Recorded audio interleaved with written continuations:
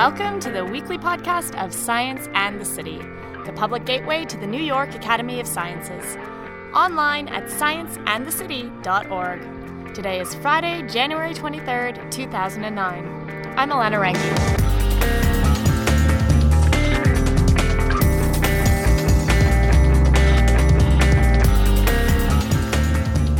What do you get when you put a professional pickpocket and a cognitive neuroscientist in the same room?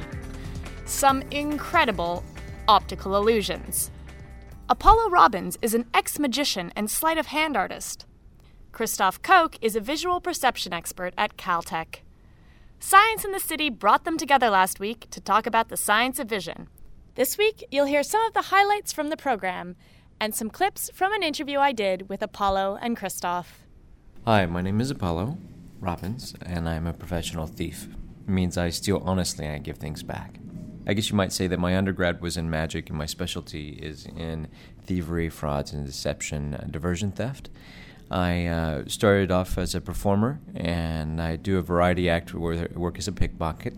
But these days I find myself working a lot with police departments and tourist safety groups on studying attention management and diversion theft. I'm Christoph Koch. I'm a professor of biology and engineering at the California Institute of Technology in Pasadena. I study vision because it's our dominant sense.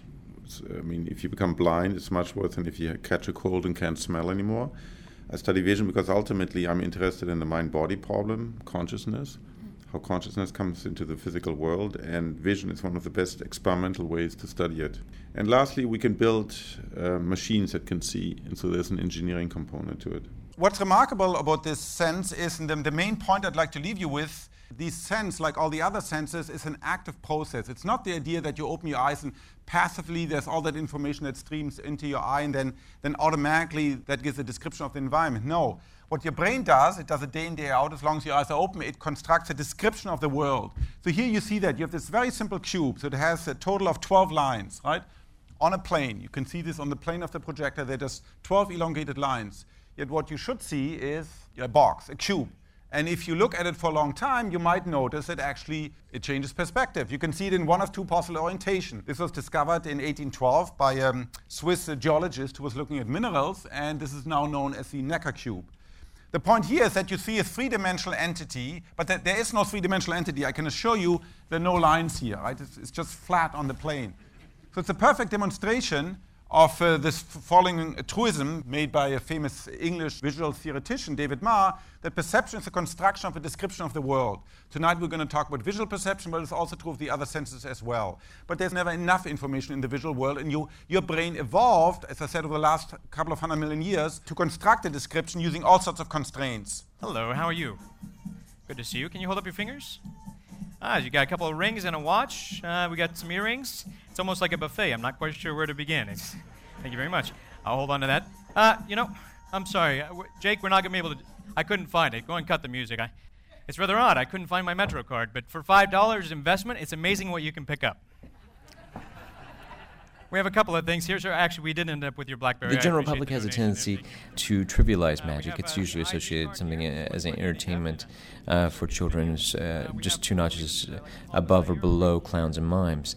But I think in general, they're surprised to find out, and that's one of the motivators for me also is trying to alter the perception of what magic is. The word trick is almost detrimental to magic in that form, even though it is actually a trick. We're basically creating many deceptions, these illusions that we create. And those illusions, as Christoph has pointed out to me many times, aren't just visual illusions, but they're also perceptual illusions. I would like to share something with you from the overlap between the science community and the magic community. We found that there's some similarities. One is the way we understand misdirection. I think that generally misdirection by the general public is misunderstood. The general thought is the magician wants us to look at one hand while he does something else. He wants us to look away from that hand while this hand is the target. We don't want you to just look away because that can hit us in the back of the head just like a boomerang that we throw away carelessly. We want to redirect your attention. So if you think about a play and how it's carefully directed, that's what magic really is. That's what misdirection is. We use two main techniques to do that. One is visual, and the other is cognitive. There's a lot of information coming into you from your senses. We can either make you have false assumptions right at the beginning by creating a visual illusion, or we can try to manipulate it after it's been processed in your brain before you actually have it come all the way out. What I'd like to show you is a very simple distraction technique. If you think of attention like a spotlight, now both science and magic have used this as a good metaphor, I think. If you think of attention like a spotlight on the stage, there are many things that are in the field of view, but what's interesting to you is in that attention, inside that spotlight. Now, that's focused attention, but then there's relaxed attention where you broaden out. That often happens when people laugh. So as I'm about to do something with one of you, you'll have focused attention. And then when you relax, you'll have broadened attention. We use both of those to deceive you. We'll talk about attention. What's the function of attention? What is it in brief? So if we just talk about the visual domain, there are roughly, you probably all know from maybe from high school dissection course, there are roughly 1 million fibers that called the optic nerve that leave the eye. Each one contains roughly 1 million fibers, and they go, as I said, to the back of the brain. They contain roughly 1 million bytes of information. So that sounds a lot, but of course it's probably a sixth of what a USB bus today will do, and it's like 120th of what a USB 2 bus will carry. But it's still too much information that the brain cannot deal with that deluge of information in real time. And this is not only true of us. It turns out that selective visual attention is true for almost all animals where it has been tested. It's certainly true for all mammals. It's true for birds, and it has even been tested in this animal as lowly as flies. So Drosophila also has attention, and you can probably do fly magic. So the problem for the brain is that information, plus of course all the other information streaming in from all the other senses, is way too much to be handled. And so throughout evolution arose a set of rules, a set of algorithms that for selecting a subset of information, and that subset of information we process preferentially, typically at a high bandwidth, at a high speed. Typically we're much better when we attend to things, we're much better at detecting errors there, we're much quicker at finding things there, we are more accurate when we have to make a very fine sensory judgment. Combining certain things is only possible at the spotlight of attention. We can be aware of things outside our spotlight. For example, I can look over there and I can be aware of what's over here, but if I'm aware of things over here, I will miss completely things that are over here. Much of what we don't attend, we literally don't see, and there are lots of illusions to demonstrate that, and of course there's the existence of magic to demonstrate all that. If you don't attend, by and large, not always, but by and large, you will not see it.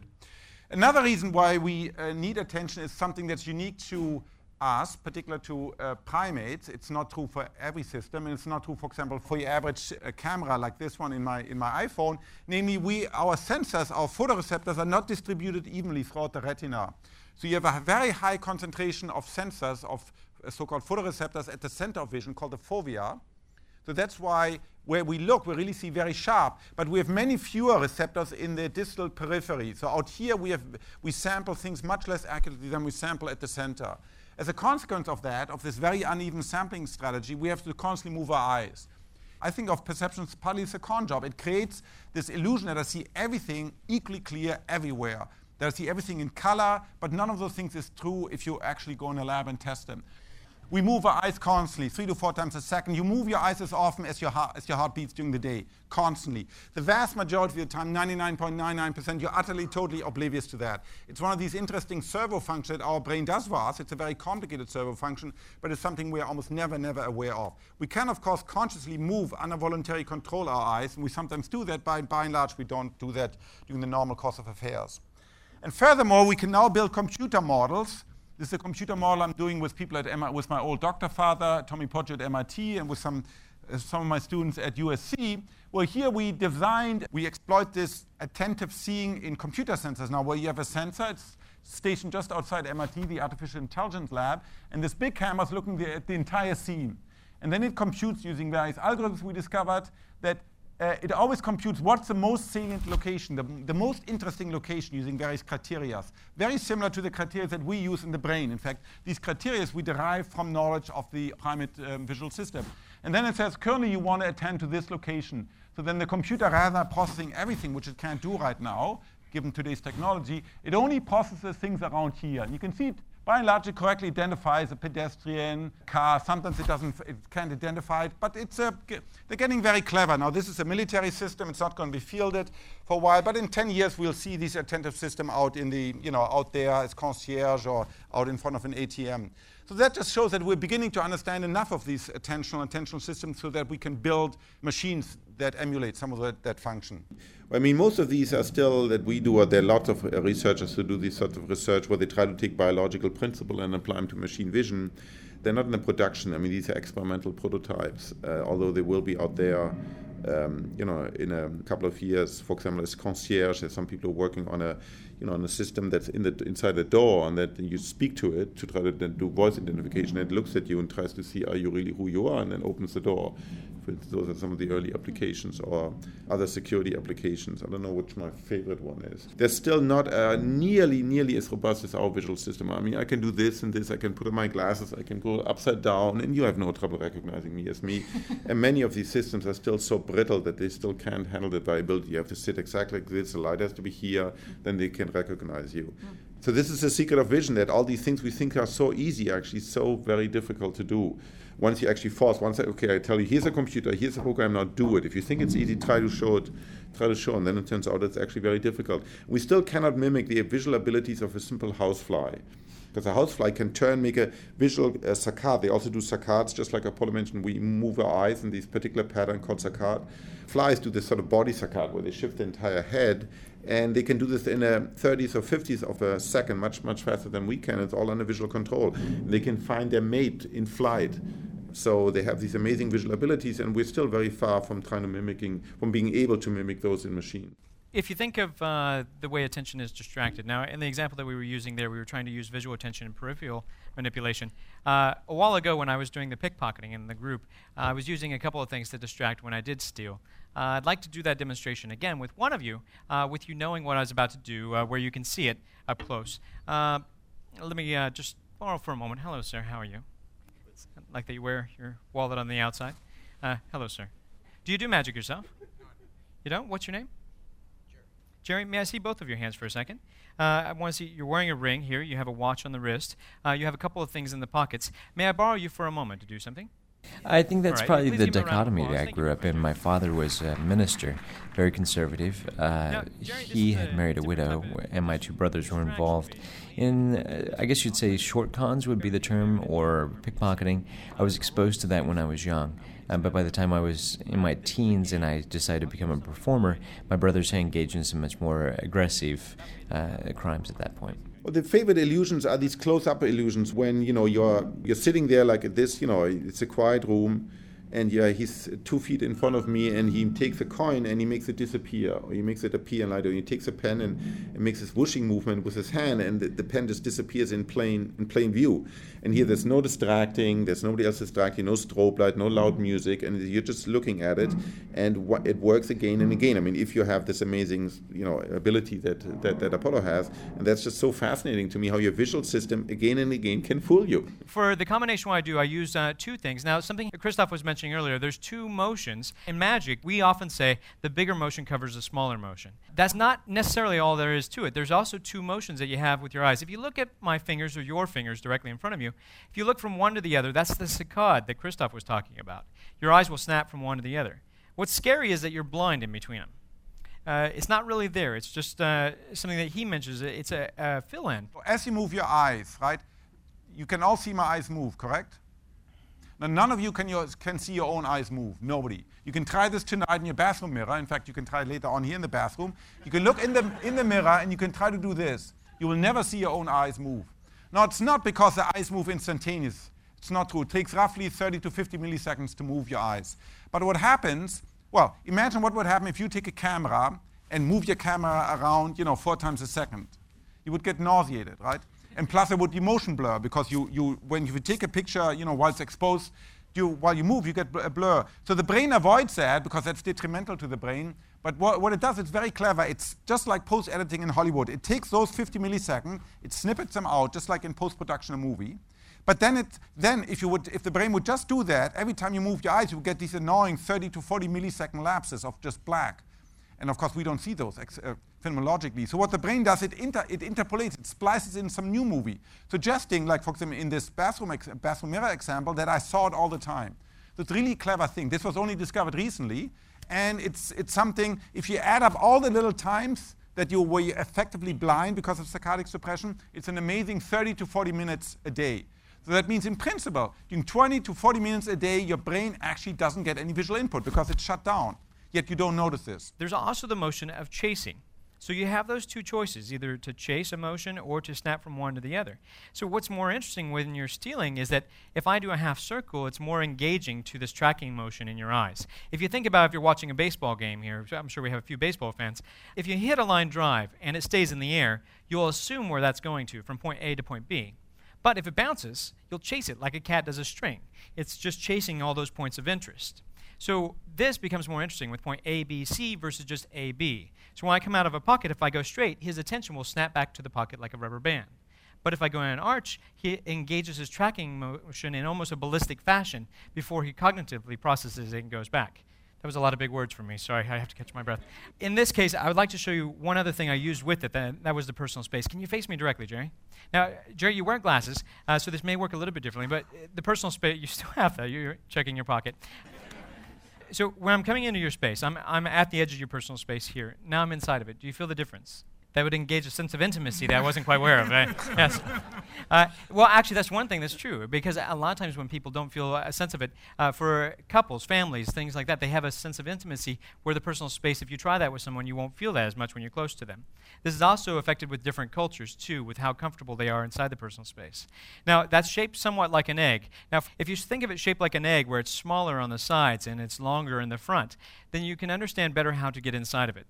For me, working as a thief or a pickpocket, I want to get inside his personal space. One way I can do that is by breaking eye contact when I go inside of his personal space. It's almost like a dog going into another dog's territory and breaking eye contact. It's a behavioral type of activity. So when I break eye contact, I may share something with him with my hands as I come inside. So we're now both sharing the same path of information as we're looking at each other, but I'm at the closest side of his space. That's why when you realize when he was turned this way, we were both facing the same motion. We were on the side to side. I was playing the buddy angle as I'm doing a lot of the stealing with him. What's also interesting is while I'm here, if I bring in my face into his personal space, it engages him to want to look up. So if he doesn't look up, he'll still think about looking up. Now, that comes to attention as a pie. If you think of the attentional pie, my goal is to let him see the effect, but also to cut his pie into various pieces.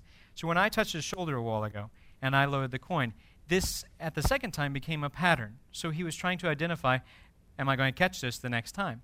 Yet, when I put the hand over here on the other shoulder, this was just a slight red herring or a ruse. I was reaffirming him, but at the same time, there was a part of his brain that had to think, was he trying to put the coin on the other shoulder, or is it still over here? And at that point, that's when he became engaged with that, plus my face coming into his personal space, that he lost his watch. We're using those combinations. This was, for example, this is done in a professional context, in a much more scary context, where this was done by NASA for test pilots when they do simulated landings in simulator. And in 4 of those pilots, they convinced some psychologists managed to convince them to do these experiments. They included this picture and landing approach, right? So you're about to simulate a landing, and you're landing right on top of this big jet. Now, of course, the thing you should do, you should, as quickly as you can, pull up to do an emergency abort of the landing, right? 2 of the pilots did, and 2 of the pilots did not. In fact, it's estimated that these sort of inattentional lapses are probably responsible for a significant part of accidents in aviation or in car traffic when there's no other cause. You know, when there's a clear day, there was no fog, no rain, no foul play, no drugs, no alcohol in play, and people just don't see something. This is particularly the case, for example, when you're on a cell phone. When you're on a cell phone, it's not so much the act of dialing. I mean, that may also be somewhat distracting, but that's quickly over in a few seconds, you know, in particular today with hands-off phone. What's really dangerous from a point of view of driving when you're cognitively engaged.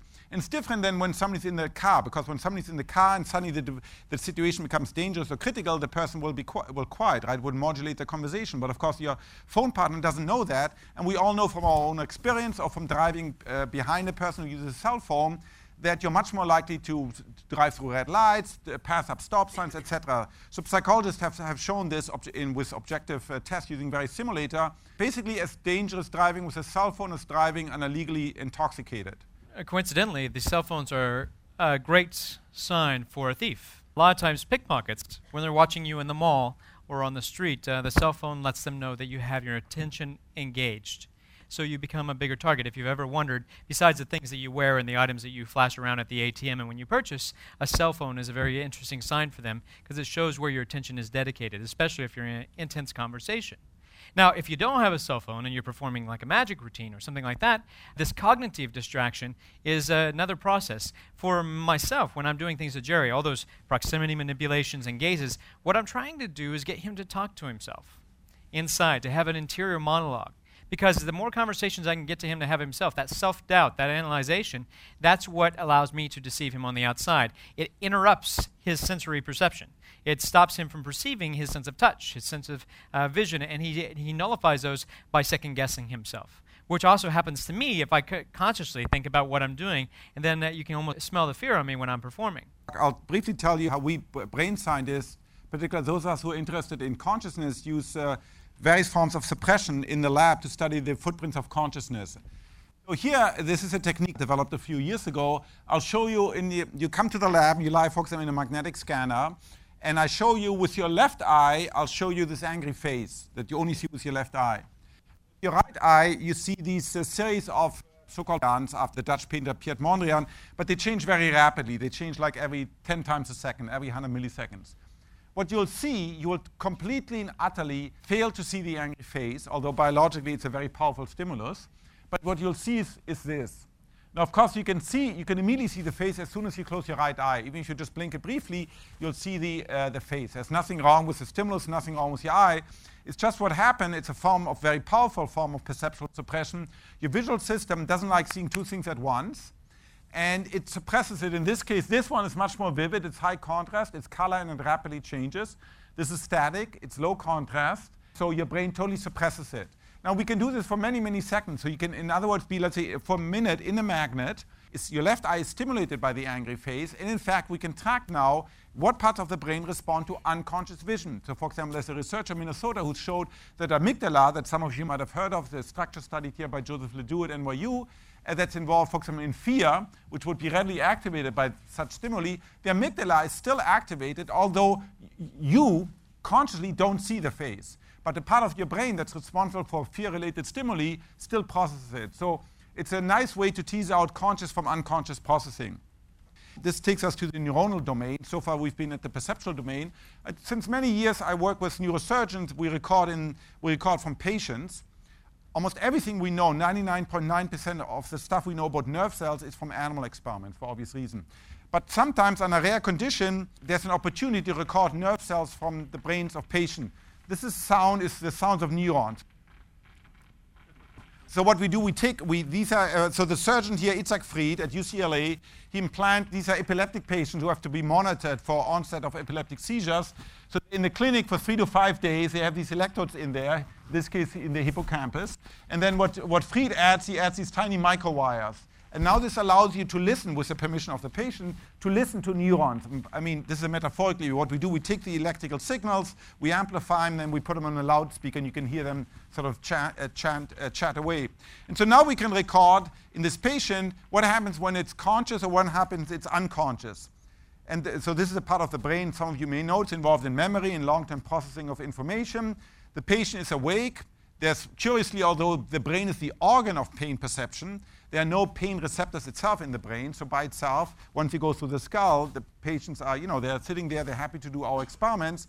And here, for example, it's one of the few graphs I show you.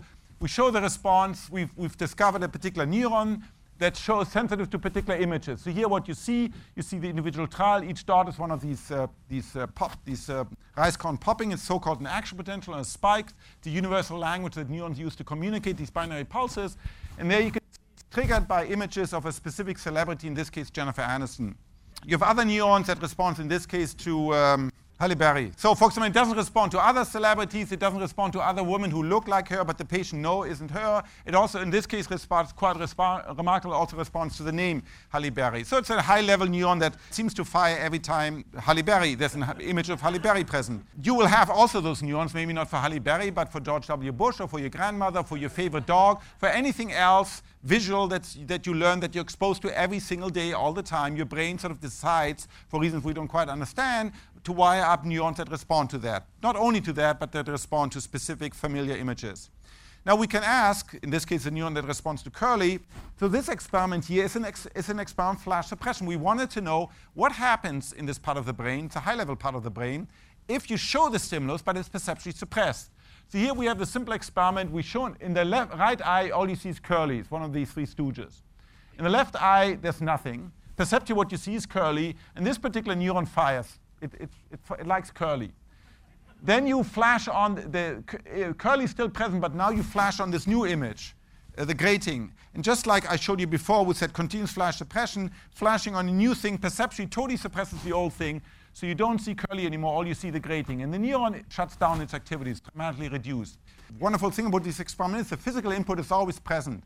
But what changes is your conscious perception. Sometimes you're conscious, and in other conditions you're not conscious. And we can do experiments like this, or we can do fMRI imaging experiments to try to track the footprints of consciousness in your brain. We are trying to understand the neural base of consciousness in animals, in particular in humans. So we do various manipulations where we really try to focus on where are the parts of the brain, the sectors of the brain that are responsible for generating any one specific conscious visual percept. And then also to ultimately trying to understand, trying to derive a theory of consciousness. What is it that makes a system conscious? Are you conscious? Is a fetus conscious? Is a dog conscious? Is a squid conscious? Is this Macintosh conscious? If not, why not? What's missing? Is there a magic ingredient missing? Does it have to be squishy? Does it have to be squishy by lipid membranes, or can you recreate it in transistors? Those are questions we are asking. Well, what do you think? I think ultimately consciousness relates to the informational relationship among complicated subcomponents like our neurons. In principle, I think if you can recreate those in silicon by hardware or software, you should be able to create an artifact that will have conscious sensation. Just for me, learning a lot of the physiology between what has been discovered in those areas. For myself, I'm self-educated on this specific topic.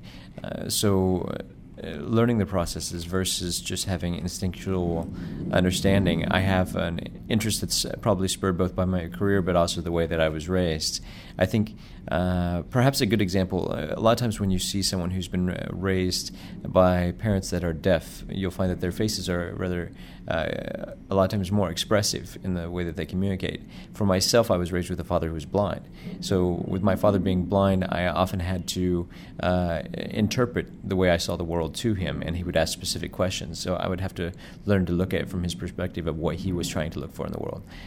Combine that with the deception from my brothers and things, and I think it leads to a natural fulfillment of where we are right now. When we talk with journalists, they always want to get the human story. Mm-hmm. The human, why do you do this, and what are your motivation, which is all fine, but ultimately we care about the knowledge itself because it's beautiful. For example, if we understand consciousness is a wonderful gift that we're given, right? We don't know why, but we have these feelings. We are born into the world and we actually have feelings, and it's really fascinating to understand where do they come from. Is it a property of matter? Is it probably something above matter? Can other entities have it? And rather than focusing, okay, why do you study it? Because, I had a traumatic experience when I was a child or whatever. I find the knowledge in and of itself is utterly fascinating for me. But by and large, people are less interested in that and more sort of why am I motivated to study this rather than, what is it that you've learned? Thanks for listening. If you love Science in the City podcast and appreciate new science content every week, we would love your support. There are 2 ways you can help us out. The first is to become a member of the New York Academy of Sciences. Visit us online at scienceandthecity.org for more information. The second thing you can do is sponsor a Science in the City podcast. Get your name and advertising in an episode of our Science in the City podcast distributed to thousands of listeners every week. For more information, email Adrienne Burke at aburke@nyas.org. Want a quick and easy way to download our podcasts? Subscribe to them on iTunes. Just search Science in the City in your iTunes search bar. And, as always, if you have any questions or comments about a podcast you hear on Science in the City, we would love your feedback. You can send us an email at scienceandthecity@nyas.org, or you can leave us a voicemail at 212-298-8654. And don't forget to visit us online, www.scienceandthecity.org. See you next week.